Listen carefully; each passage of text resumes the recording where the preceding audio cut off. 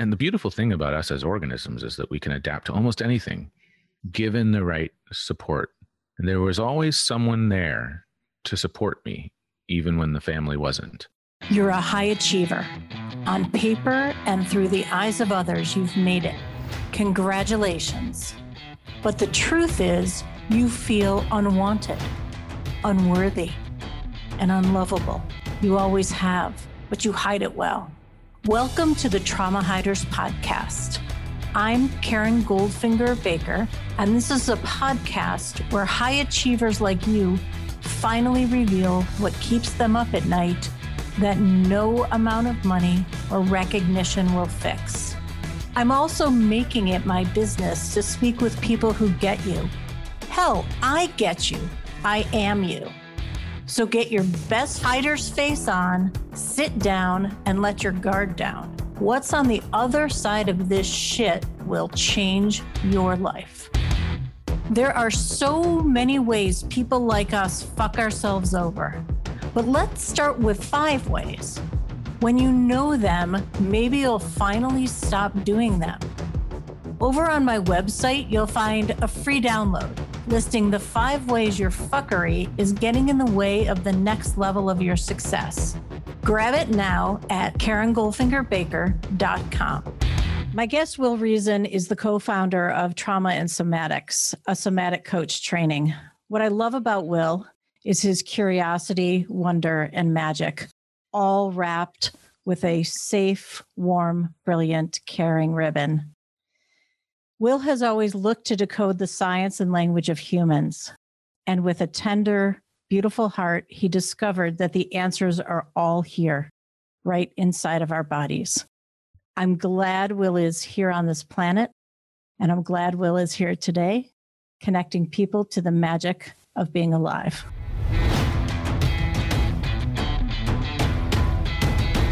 For some, this conversation has the potential to be one of the most uncomfortable conversations they've ever experienced. Welcome, Will. Thank you, Karen. It's a pleasure to be here today with you. Yeah, you too. This is fun already. I totally agree. Yeah. I'm sitting in my office / what used to be boys' playroom, and there you are in your mother's living room? I'm in my mother's office, actually, in Virginia. Nice. Really cool. So, Will, how did you get here? Why trauma and somatics? I love this question. How did I get here? Right? Yeah. There's quite the story, and I'll see if I can summarize some of it. Early childhood was wondrous. My mother was an art teacher at a Waldorf school. Kimberton is the name of the Waldorf school. One of the largest Waldorfs. I think it's the first Waldorf in the States.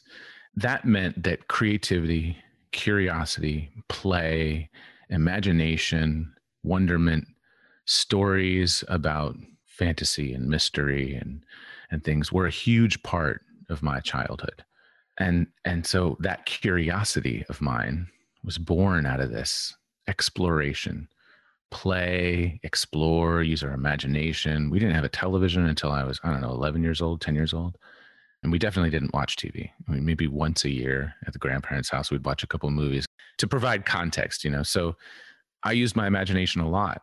And we moved, we had lived in 10 different homes by the time I turned 10, not counting small apartments that we lived in all over the East Coast and a little bit in the Midwest. And it wasn't until around 11 or 12 that life was beautiful. Until then, I would call it beautiful. There was very little challenge. And around my teenage years, challenge started in my life. It was the beginning of what led me to where I am. So I spent some time living in a number of different group homes, foster care facilities, place for troubled youth here in Central Virginia. And I experienced a lot of really significant abuse and trauma while I was living in those places. When I came home from that, my parents began a separation process that was ongoing for a few years. My father transitioned to living as a woman and began the process of gender reassignment surgery. And I skipped a number of grades in school. I dropped out of high school for a while and ended up going back, only to drop out again and get my GED. And it wasn't that I wasn't smart enough to do the work, but what I've come to learn is that with traumatic experience comes disorganization. That disorganization shows up in a lot of different ways in life. And so for me, I was present with other things when I was at home. I didn't apply myself to school. Well, I learned an enormous amount. So coming out of that, I went into exploring consciousness, altered states, I might say, which led me to studying mysticism, magic, an assortment of different cultures. I wanted to be a cultural anthropologist for years. Joseph Campbell's work and Manly P. Hall's work and people like that that went really esoteric in their studies. That stuff fascinated me. And the origin of humanity, really. What makes us do what we do? And I've been fascinated with that for years. And it was more of a hobby and an exploration as a means of escaping being with what was happening inside of me. And that led me to psychedelics as altered states. And that was another good escape. But that came to a head when I was arrested for selling some of my medicine, my pain medicine, to an informant. And that was one of these catalytic or these moments where, like a fulcrum point, I can look back and go, well, that shifted some things. And I couldn't lean on the things that I was leaning on to avoid or turn away from that which had been too much. And so I began doing some of my own work around those things. And the more of my own work I did, the more I created. I mean, I was continuously creative in my life throughout all these years. The more of that I did, and the more of that work on myself, the inner exploration I did, the more I realized I wanted that I was naturally predisposed to be able to be a helper of sorts. I always thought it would be psychology. My mother's a psychotherapist and a trauma specialist now, but she wasn't at the time. And I always thought, one day I'll stop running around and playing and I'll go get a real job. And I got older and I got older and I continued exploring the world. And that day didn't necessarily come the way I thought it would. And I discovered that there was something called coaching.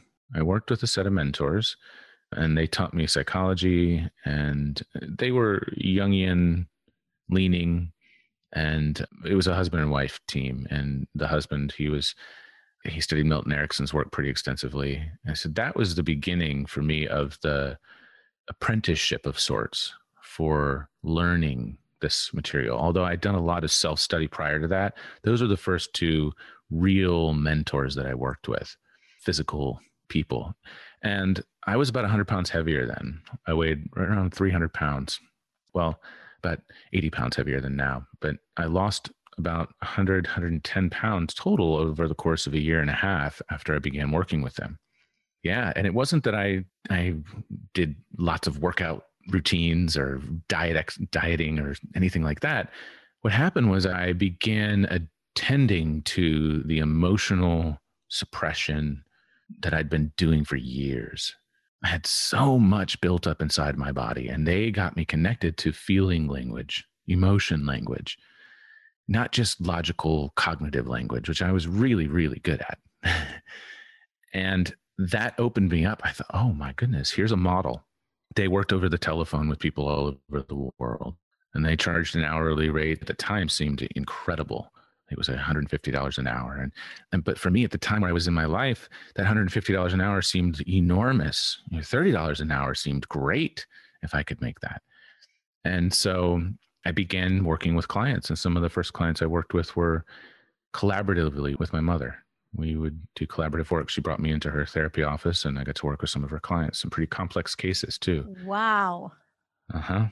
And so I got to dip my toes in to the field that I thought the door was closed to because I just wasn't willing to do what was necessary with school. And I realized that there was a different way. It was another pathway for me to be able to do this work. So as I was exploring, I realized I really wanted to have some sort of formal training to be able to call myself a coach. So I went through a coach training with a school called IPEC.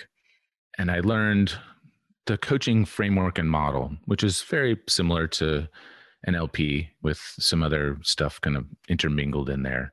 Socratic method of asking questions and how to help to elicit the response from the client and all of those things. And that just rounded out what was already innate for me, put language to it.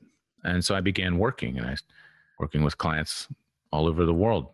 I decided I was going to go to Peru and study shamanism and have my own alchemist journey, so to speak.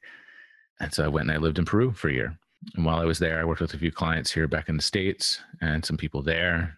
I studied Amazonian shamanism and ayahuasca. I made a pact with the tree that glows in the dark. I fasted for 12 days. I drank poisons and all sorts of fascinating things that the shamans use. And Amazing. all in the name of experiencing the world and exploring consciousness. I was asking people what happiness was to them while I was there, because there's no real definition for happiness. And if we look at the dictionary, it's the state of being happy. It's just the state of being happy. And I thought, gosh, well, that's a terrible definition. If you read Anthony DeMello's work, I don't know if you've heard of him. He's an interesting fellow. He talks about how most people define happiness by the opposite or the absence of it, the converse of it. And that was my experience when I asked people this question. It was purely happiness is defined by that which makes us unhappy. It's the contrast of, because people didn't have a really good language for it. And I thought that was fascinating. What is this? So to round out the story, when I came back to the States, while I was gone, my mother introduced me to Peter Levine's work. Somatic experiencing is the name of the modality. And I audited one of the modules with her virtually. And I realized, oh, this is the language for shamanism. This is the language that the mystics were already defining, but this is using science. This is the map of us as an organism. And so when I got back to the States, I met a wonderful woman. Her name's Ariana. And she and I embarked on the 3-year practitioner training, which we ended up doing in 2 because of the way the dates lined up. That changed our work significantly, and it changed me forever. And I began this deepening into the journey of embodiment. Wow. Love this. Yeah. Yeah. So being here, present moment, inside my body, what is that? What does that mean? And what is it that happens when I sit in myself with you, when I'm here with you, right? There's a resonance that exists, right? And so I started getting really curious about this. Okay, who can I learn from? How can I deepen in this? And that changed my work. And I stopped going from short-term work or one-off client work to really deep, long-term work. So depth over breadth. I came across Rich Litvin's work and I was like, here's a model for depth work. That's special. And so I began creating my life like that as a practitioner. And so now it's a year minimum, sometimes 2 or 3 with people that I spend.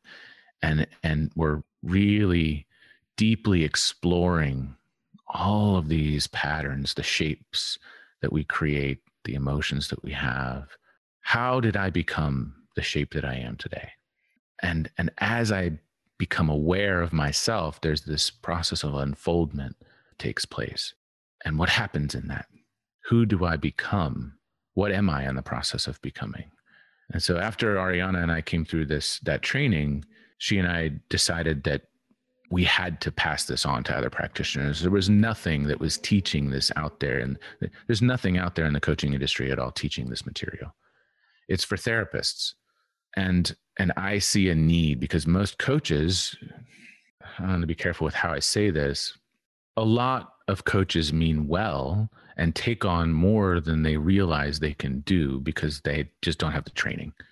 There's a gap in that in the industry. And so I felt passionately about this, that something has to be done. Yes, thank you. I mean, having been both coach and client and someone living with trauma, unknowingly, I have been re-traumatized by someone who took me on and who took on my whole lived experience. And yet, while in the process of holding space for me, actually, like, my trauma way flared up. I didn't even know it at the time. I, of course, made myself a piece of shit client. And the truth was, I didn't realize this is actually triggering for me. Yeah. Yeah. Most people in the helping profession don't know the nuance of those things. Right. They don't know what to pay attention to or look for, and they don't know how to assess for those kinds of things.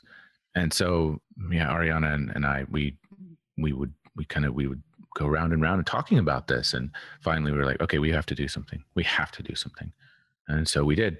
And it's just the beginning, in my opinion. We'll see where it goes from there. But that's how I got to where I am right now. Yeah. In the Cliff Notes version. Yeah. I have a lot of questions. What got you to the group home? Yeah, that's a great question. Yeah. Well, when I hit adolescence, and my hormones changed or began to fluctuate, I think that there was a lot going on between my parents. My father was traveling a lot, and my mother, I think she was teaching at a school back then. But she was struggling with some PTSD from things earlier in her life that were undiagnosed as such. And I was finding myself pushing against the world. There was the developmental phase where we go to push away a little bit in a defining of like ego development, healthy ego development, of course. And that was very challenging for both my parents. My father wasn't around a lot. My mother was with me all the time, and I was growing, and I'm a large man. So, I'm 6'4". So I don't know if you have any kids, but if you can imagine. And they were tall. They were big kids. Yes. Yep. I'm 5'2" on a good day. Okay. Yeah. Yep. Yeah. Yeah. So you understand. So I do. It requires a lot of attention and energy. And when we have lived through trauma, it's very difficult for us to do. And so it was difficult for her. And she didn't know what to do. And the resources that she had in her life at this time encouraged her to place me out of the home. And so she did. And it was really an interesting, it was psychologically, I've done a lot of work on this. And it was a very fascinating experience because on the one hand, mom and dad loved me very much. It was a very conservative Christian home they grew up in. And in that environment, there wasn't a lot of exposure to the difficulty in the world. While we did talk about it and we were aware of it, I wasn't living in connection to people who were struggling the way that I was when I went and lived in those group homes. And so it was confusing as a child living through that. Being in that environment was very new and very frightening for me, for that little boy that was so sheltered. And I learned a lot about the world, and I will forever be grateful for what I learned. While I think some insulating from the pain and the suffering of the world can be helpful to a point, I think it also, for me, it prevented me from having the resilience to meet the suffering and the intensity of the characters that existed in that world that I was now exposed to. And so I had to learn. I learned to adapt. And the beautiful thing about us as organisms is that we can adapt to almost anything, given the right support. And there was always someone there to support me, even when the family wasn't. And I think that's one of the things that helped me to make it through the way I did. I think a lot of people who would have lived through what I lived through might have been in jail or overdosed or dead. And I knew people who died from all sorts of things. But, I think when we have that tether, someone somewhere that can be that source of co-regulation, so to speak, because we are relational in nature, that helps us to get through these kinds of circumstances. And it did for me. Yeah. And at such a young age, I mean, it sounds reasonable and well pathed now. And yeah, having had several clients who were in the foster system, and basically they have said we're not for profession for their football career. They would have either been dead or in jail. Yeah. And because there was a helper, and it could have been whether it was a teammate or another coach or a coach, a football coach, not a life coach. That's what helped them get through. Otherwise, they wouldn't be here. Yeah. Well, and when I think about it, I think about the community aspect, right? They're surrounded by people that could love and care for them. Even though the context was different than a family, they still had that connection. And biologically, we have this need. It's embedded in the structure of how we grow, where it's just a part of us. We have this need to be in community. Without community, we, as an organism, we die. We can't survive. So those are the most important component of anything, of getting through anything, is the support. It's having the right support, I think. Right. For your own experience, as it relates to this particular conversation and this podcast, Trauma Hiders Club, were you someone who hid your trauma? Absolutely. Yeah. Yeah. Yeah. Up until recently, most people didn't really know much of anything about my story. I don't talk about it a lot because I don't have a need to talk about it. I don't identify with a lot of the experiences that I've had, while I've grown tremendously as a result of living through them. But for the longest time, I hid. Absolutely. I pretended like it didn't happen. I smoked a lot of weed, or I drank a lot of alcohol, or I used other substances to escape. But you can't escape what lives inside. Our body tells a story, whether our mind wants to admit it or not, whether our mind is aware of it or not. Or rather than saying our mind, our consciousness is aware of it, right? And so yeah, absolutely, I hid. I was ashamed of my experiences. I was ashamed of the abuse. I was ashamed of living in those homes. I was ashamed of being arrested. I was ashamed of all of these things. Mm-hmm. Like, it would mean something about my character. It would mean I was less than somehow. Right. Yes. Yeah, absolutely. My trauma equals filthy, dirty, broken, unworthy, really unlovable. Yeah. The deepest part. Yeah. Yeah. Yeah. And I think that's what, I get chills when hearing you say that. I mean, I think most of us who've lived through difficulty and through suffering to that kind of a degree we have a similar story. Right. Yeah. Or we've had a similar story about it. Right. Yeah. I have the story. The story doesn't have a hold on me. Yeah. Right. I love that. Yeah. That's such an important distinction. Right. Yeah. So, it seems to me, Will, that nothing held you back. At least that's the experience I'm having. Like, here's a man who kind of went from dream to dream, curiosity to curiosity. And while there were roadblocks, man, you are an expert navigator.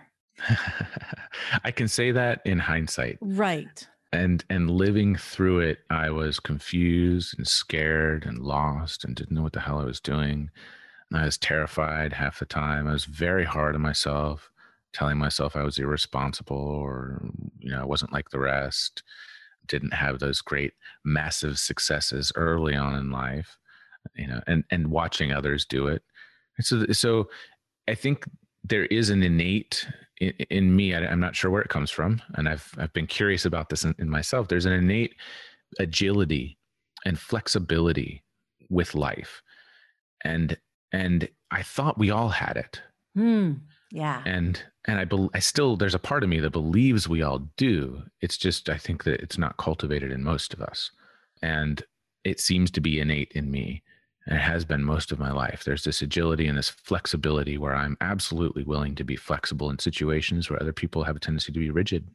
And that lends itself to being able to navigate with what looks like ease through all sorts of these difficult, interesting experiences. It was especially helpful living in Peru. Sure. Right. Did you know the language? Nope. Not at all. It's interesting because when you talked about, going into a group home and having lived in a conservative Christian household, and something I heard you say was not necessarily having that resilience at that age. And yet you did. I did. You did. Right. Yeah. Yeah. Really, really incredible. How I guess I'm jumping into what you're doing now. So the transition into doing the work that you're doing. How would one I guess your work is specifically for coaches, isn't it? It's for helpers, helping professionals of I all see. kinds. Facilitators, we've had a doctor, we've had some therapists and coaches and facilitators from retreat centers. We've had an NLP company that we worked with, a doula, two doulas, mindfulness practitioners, body workers, really anybody that works with other humans. Yeah. Yeah, I hear that. Okay. My question is, what would happen to us if we leave our trauma unchecked with a disconnect from the experience, the story, and what's happening in our body? What would happen if we left this unchecked and we just continued onward, ignored it? Well, it's a great question.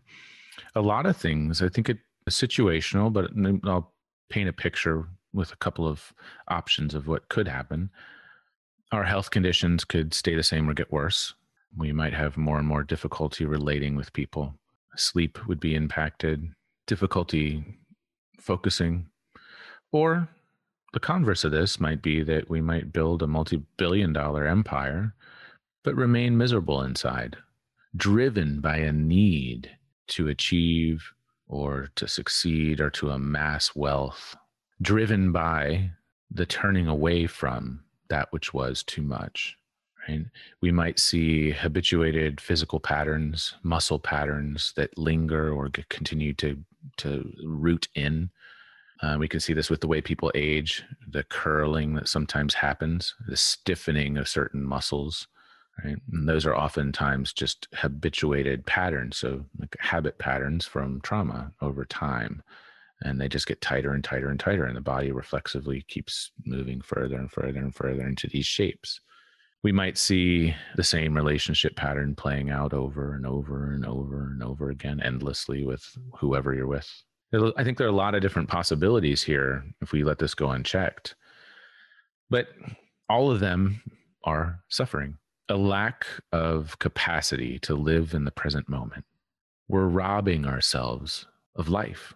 We're resisting living because that's the most intelligent thing to do, because it's too much to be with what was once too much, that was overwhelming. It was too much for us to process. And so that memory of that lingers on and lives in a loop. And we just live in that loop until somebody comes along and says, hey, there's a way out, or until we become aware of it enough that we can ask for help. Yeah, that's really, really beautiful. And at the same time, I have this overwhelming fear that most of the world does not know that there's a way out. And most of the world can't talk about it. Right. And this is why I love your mission. Because if we can't have a frank conversation, clear conversation that's destigmatized, removed of the shame and the layers, if we can't have that conversation, there's zero possibility of us even starting the journey of healing. Absolutely impossible. Right. Brene Brown's work is so important. Yeah. In that way, because she's talking about shame, and shame is that which prevents us from talking about this. Absolutely. But I believe this is embedded in all cultures, Mm-hmm. in religion, in politics, in social structures, and it prevents us from having these conversations in a way and naming the thing that's real. Right. 100% of human beings experience trauma. Absolutely. 100%. And people hear me say that and they're like, nah, I've never lived through. And I'm like, have you ever stubbed your, not Right. stubbed your toe. I mean, but it's anything that was too much, too fast for our system to process. We will all experience something that's too much for our system to process. And that's okay. It's just a part of living. It's how we meet that. And if we can't talk about it, then we can't meet it. We can't address it. And the way our organism grows, it's reflexive and responsive to those things, but we're not aware of those reflexes and responses, Right. And the choices we make around that, right? That's right. That's right. We have 100% of us, even if we were never aware of any trauma that we had before, and that's, maybe that's another show, but we've all lived through this pandemic. Yeah. Right? This We've lived through a trauma. We didn't see it coming. It's a car crash.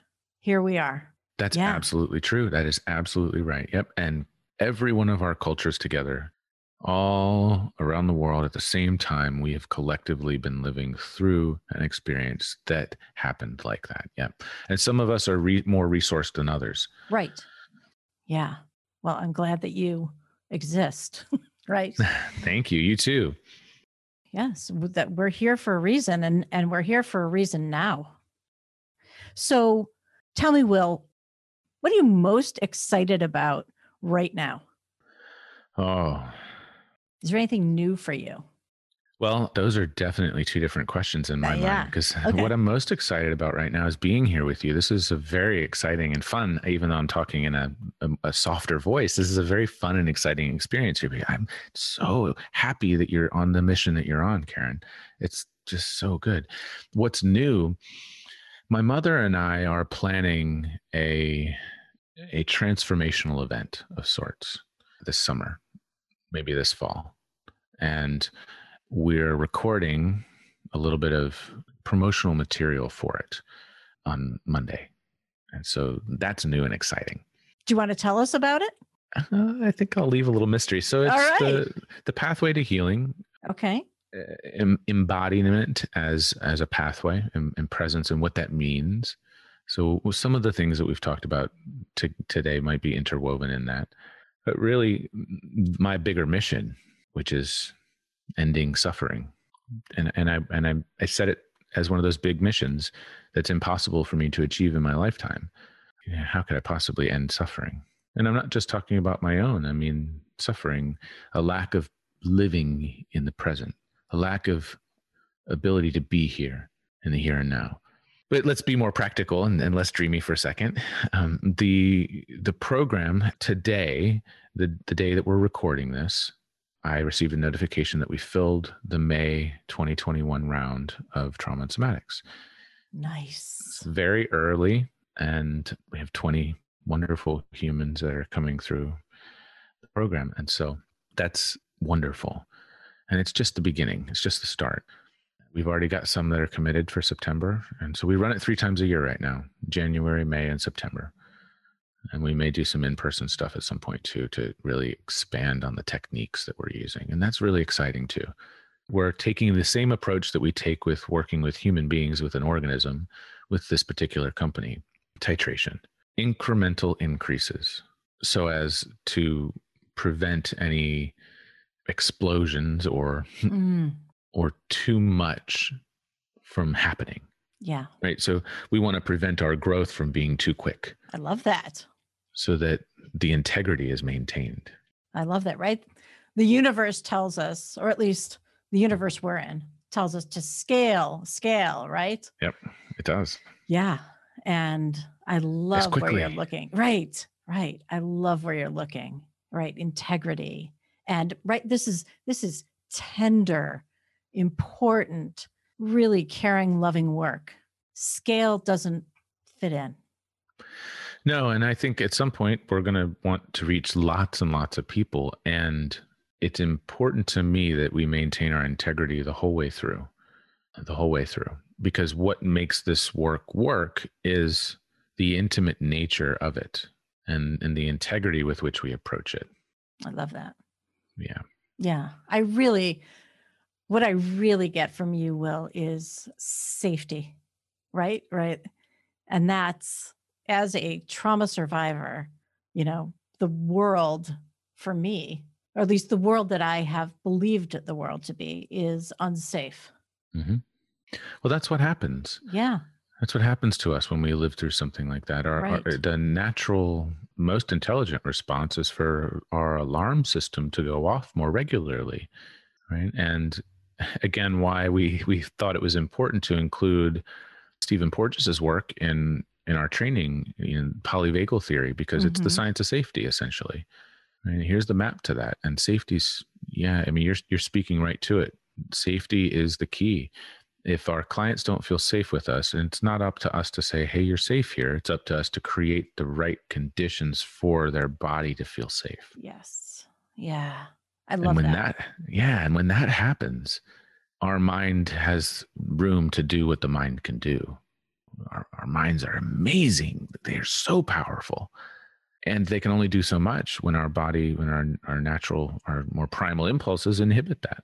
Right. Right. I remember even in such a safe place and doing my EMDR therapy and months and months spent preparing to really go deep in with all my resources, all my safe places. And yet it still crept in, right? Like, yeah, which isn't a great description, but I allowed the threats to come in. Of course, having spent many years living in a hypervigilant and threatened state. That's right. Yeah. Well, and it's normal, right? So we don't want to be, my perspective is that I wouldn't want to live a life that's devoid of range. What I want is to be able to meet the peaks and valleys and bounce back. I want to be able to have that fear and come back to a baseline that's not overly supercharged, which is essentially what resilience is. Mm-hmm. It's the ability to come back into our window of tolerance, so to speak. And you're speaking to it. When we go to work the memories of that which was too hard, we got to come into contact with bits of that which is too hard. Right. And we feel that again, and feeling that in a different way. If it's done right, we feel it in a titrated way, and it doesn't become so overwhelming. But when it's not done correctly, we're right back into it, and we can get lost, and we're remembering that experience. And next thing you know, what we do what anything would do. We shut down. Right. Or we run away, or we push away, or whatever it might be. That makes sense. Yeah. Yeah. Really nice. So you filled the next session, and I'm looking forward to participating in September. Oh, we're looking forward to having you. Yeah, this is going to be great. Is there anything you want listeners to take a look at with your work, or anything you want to point to? I rarely open up my work to one-on-one clients, but I have a spot that's open, and it probably will be for the next 6 months as I'm interviewing people for it. So if somebody listens to this during that time and they want to reach out to me, they can reach out to me at will@rezin.com, which is REZIN. But more than anything, the work that Ariana and I are doing with the somaticcoachtraining.com trauma and somatics program it's my heart right now. And we want as many people as possible to come through that, and as many practitioners. But you don't have to only be a practitioner. You can be a consultant that works with other humans, because this will change the way you work in the world, to change the way you live. I mean, we're giving practical tools that you get to apply on yourself. How do we as humans interact with other humans? I mean, I think we all need to learn this. We sure do. We definitely need a retraining. We have not. Yes. Yeah. I often say to some friends, this should be a part of the domestication process that we go through as children. This should be necessary and included. If I knew how to meet activation, I wouldn't inhibit the natural survival responses in the same way. Right. I would know what to do with the energy. I would know how to be with it, and it wouldn't linger on. Trauma's that lingering psychosomatic response to something that was overwhelming, right? Yeah. It's not the actual event. We can live through intensity all day long, but we are, aside from other domesticated animals, we are one of the few creatures on our planet that has that lingering. And I believe it's a fault in our own process of domestication. It's that repressive part. Mm-hmm. It's so true. Yeah, I hadn't thought about that. Like, when you think of animals, they can be traumatized, right? But they keep on doing the thing, right? Uh-huh. Well, I would say that very few animals end up traumatized from experiences, with the exception that we know of animals that are in captivity and have been domesticated. Right. But the process of domestication is a process of teaching the organism to inhibit its natural responses. Right. So if I learn to inhibit the response that's coming up inside of me over time, I then train myself to inhibit that which is real inside. So, and the lingering of that like overwhelming response is often a result of me inhibiting my body's natural impulse, the impulse to shake during shock, the impulse to move my arm after an accident. I might be tied to a board. I might be told to stop moving. I might be bombarded with questions instead of having a compassionate listener next to me. I think here's a really good example. I wrote something on social media the other day. I was flying from Austin, Texas to Bend, Oregon, and I had a layover in Seattle. During that layover, I got out of the airplane and I decided I was going to walk to the bathroom, and I had my mask on and I was carrying my backpack on my back, and I had a little bag of food. And as I was walking towards this particular restroom, I saw a man on the floor with 3 people around him. And he was saying, I'm going to pass out. And I looked down and I could see that he had urinated on himself. And the people didn't seem to know what they were doing. They didn't seem to know what to do. And in a couple of moments, I could tell that he was diabetic. They were trying to test his blood and he was passing out, sitting position into a laying down position. And so I stopped and I was like, I think I'm needed. What makes the difference in situations like this for a person living through it is, do they have somebody that can gently, calmly be with them without telling them that it's going to stop, without telling them that it's going to be okay. But rather than doing that, being with them, letting them know through presence that whatever happens, someone's here. Yeah. What a lucky man that you happened to be walking by.